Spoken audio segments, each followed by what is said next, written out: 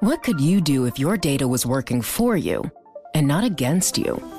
With Bloomberg delivering enterprise data directly to your systems, you get easy access to the details you want, optimized for higher-level analysis, and financial data experts committed to helping you maximize your every move. Our data is made for more, so you can show the world what you're made of. Visit Bloomberg.com/enterprise data to learn more. Broadcasting live to New York, Bloomberg 1130. To Washington, D.C., Bloomberg 99.1. To Boston, Bloomberg 1200. To San Francisco, Bloomberg 960. To the country, Sirius XM Channel 119. And around the globe, the Bloomberg Radio Plus app and Bloomberg.com. This is Taking Stock. I'm Kathleen Hayes in Jackson Hole, Wyoming at the Kansas City Fed Reserve's annual symposium. A look at perhaps redesigning monetary policy this year. Pim Fox, of course, in New York at Bloomberg World Headquarters. We're going to be joined by Jacob Frenkel. He's been coming out to this Jackson Hole symposium, Pim, for more than 30 years. Yes, we're going to find out what he thinks about Federal Reserve policy, but also whether the Federal Reserve can actually increase interest rates despite, or at least during, the election cycle, maybe even before December. We've got much more coming up. But right now, let's go to Charlie Pellet in the Bloomberg Newsroom for a Bloomberg Business Flash. And thank you, Pim Fox. Traders pushing down the value of stocks, bonds, and the dollar ahead of tomorrow's speech by Fed Chair Janet Yellen in Jackson Hole. The S&P 500 index down 3 now to 2172, a drop of 0.2%. The 10-year down 4/30 seconds, the yield 1.57%. Dallas Fed Chief Robert Kaplan was interviewed on Bloomberg Radio from Jackson Hole. He touched on a number of topics, including the case for removing accommodation. I think any removal of accommodation should be patient, slow, gradual, because we got a number of persistent headwinds that we have to adjust to. But yes, I think the case for removing some amount of accommodation, it has strengthened. Sears Holdings, that's the retailer run by hedge fund manager Edward Lampert, posted a second quarter loss as sales continued to shrink.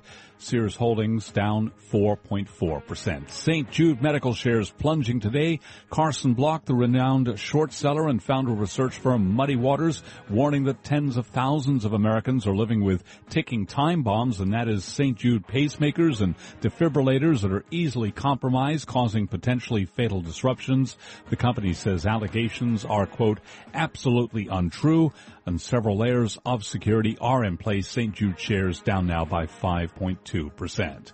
The S&P 500 index down 2, a drop of 0.1%. Dow Industrials down 26, also a drop of 0.1%.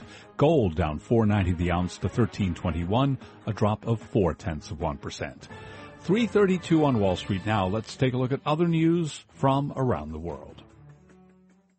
Thank you, Charlie. From the Bloomberg Newsroom, I'm John Lauder.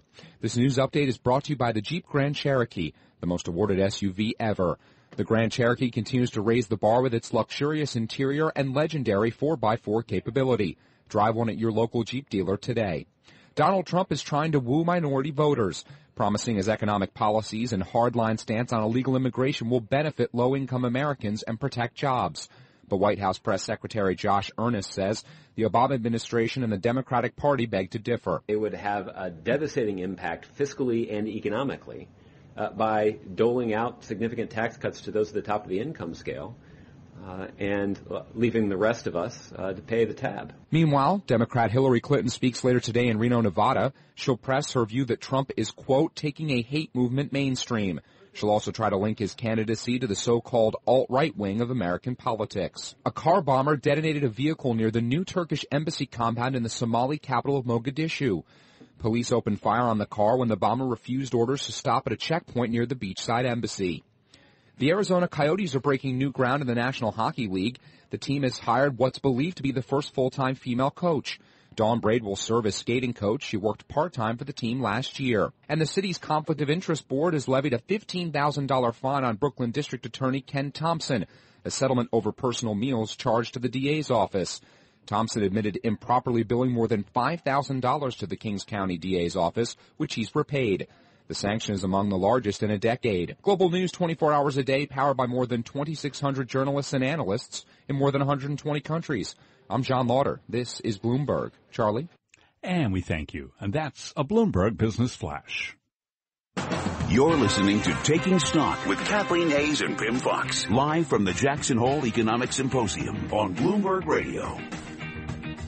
The theme of this year's conference here in Jackson Hole, Wyoming, is designing resilient monetary policy frameworks for the future. Well, our next guest says, you better not forget the past. Don't throw out the old textbooks because they still have a lot of lessons for central bankers today. Joining us now is someone who I have to say is a fixture. It wouldn't be Jackson Hole without Jacob Frenkel. First of all, he's chairman of J.P. Morgan Chase International. He's the former chief of the Bank of Israel, so he's been a central banker whose all those decisions rested on his lap. He's also chairman of the board of trustees of the Group of 30. In fact, he's been a member of that group for more than 30 years. So, Jacob, first of all, welcome. Thank you. I'm pleased to be here. So, let's start by your view of this rethink of Fed policy. You are saying don't throw out the old textbooks. Why? Well, for several years, we have been in an exceptional situation where a new paradigm was gaining hold, and that's the unconventional monetary policy. It's very important to recognize that unconventional monetary policy, in historical perspective, should be viewed as a detour at the end of which one returns to the highway of normal monetary policy rather than becoming the new paradigm that will prevail for years to come. The old central banking principles that are emphasizing the importance of price stability and more recently financial stability, that is resting on the importance of independence of central banking, that emphasizes clarity and transparency, and recognizes that central banks' mandates are relatively limited. You cannot solve all the problems in the world only by relying on monetary policy. For years we have seen a situation where monetary policy all over the world has been overburdened.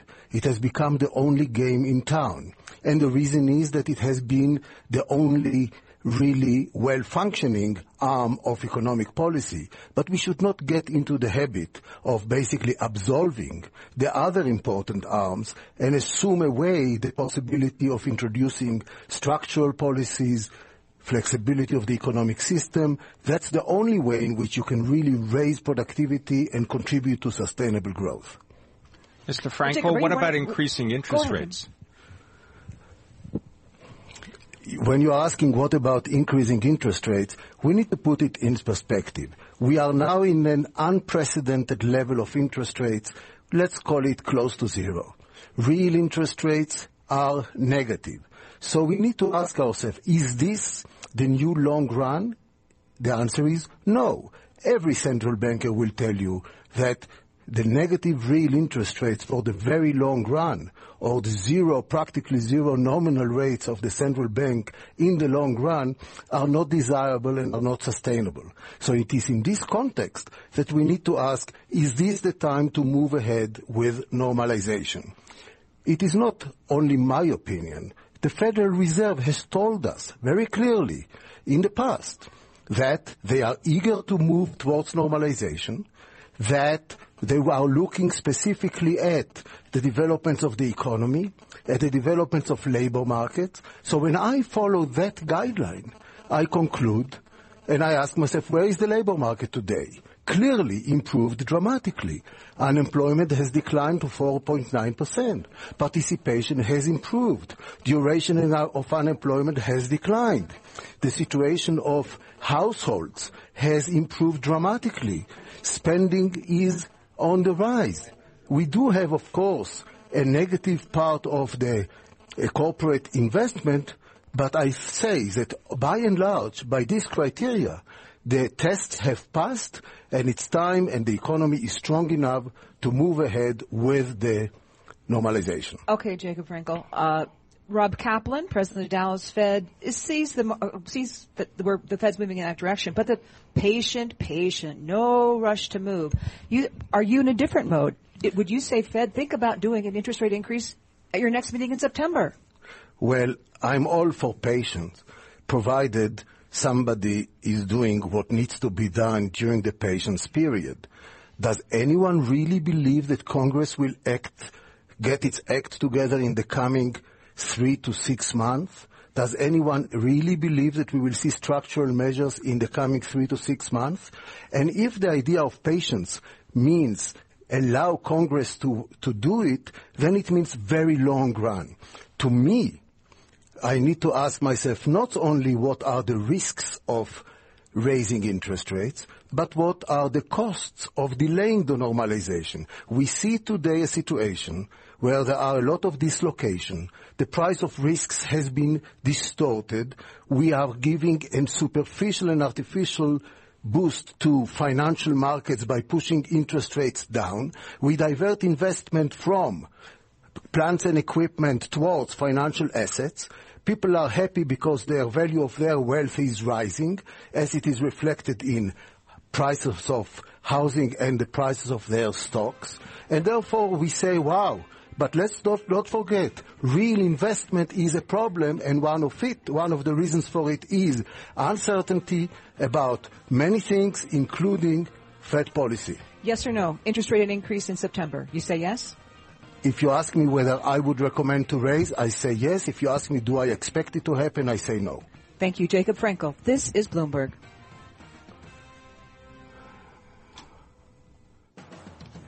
Coming up on Taking Stock, we'll be speaking with Mark Gordon. He is the treasurer of the state of Wyoming. He's a former member of the Kansas City Federal Reserve's board of directors. He's going to talk about the challenges facing Wyoming and the energy industry. Collaborate for a greener future at the Bloomberg Green Festival, a groundbreaking celebration of the thinkers, doers, and innovators leading the way. From design and culture to technology, science, and entertainment. Hear from inspirational speakers and immerse yourself in climate solutions. July 10th through 13th in Seattle. Title sponsor, Amazon. Official airline, Alaska Airlines. Get 20% off using promo code radio20 at BloombergLive.com/Green Festival.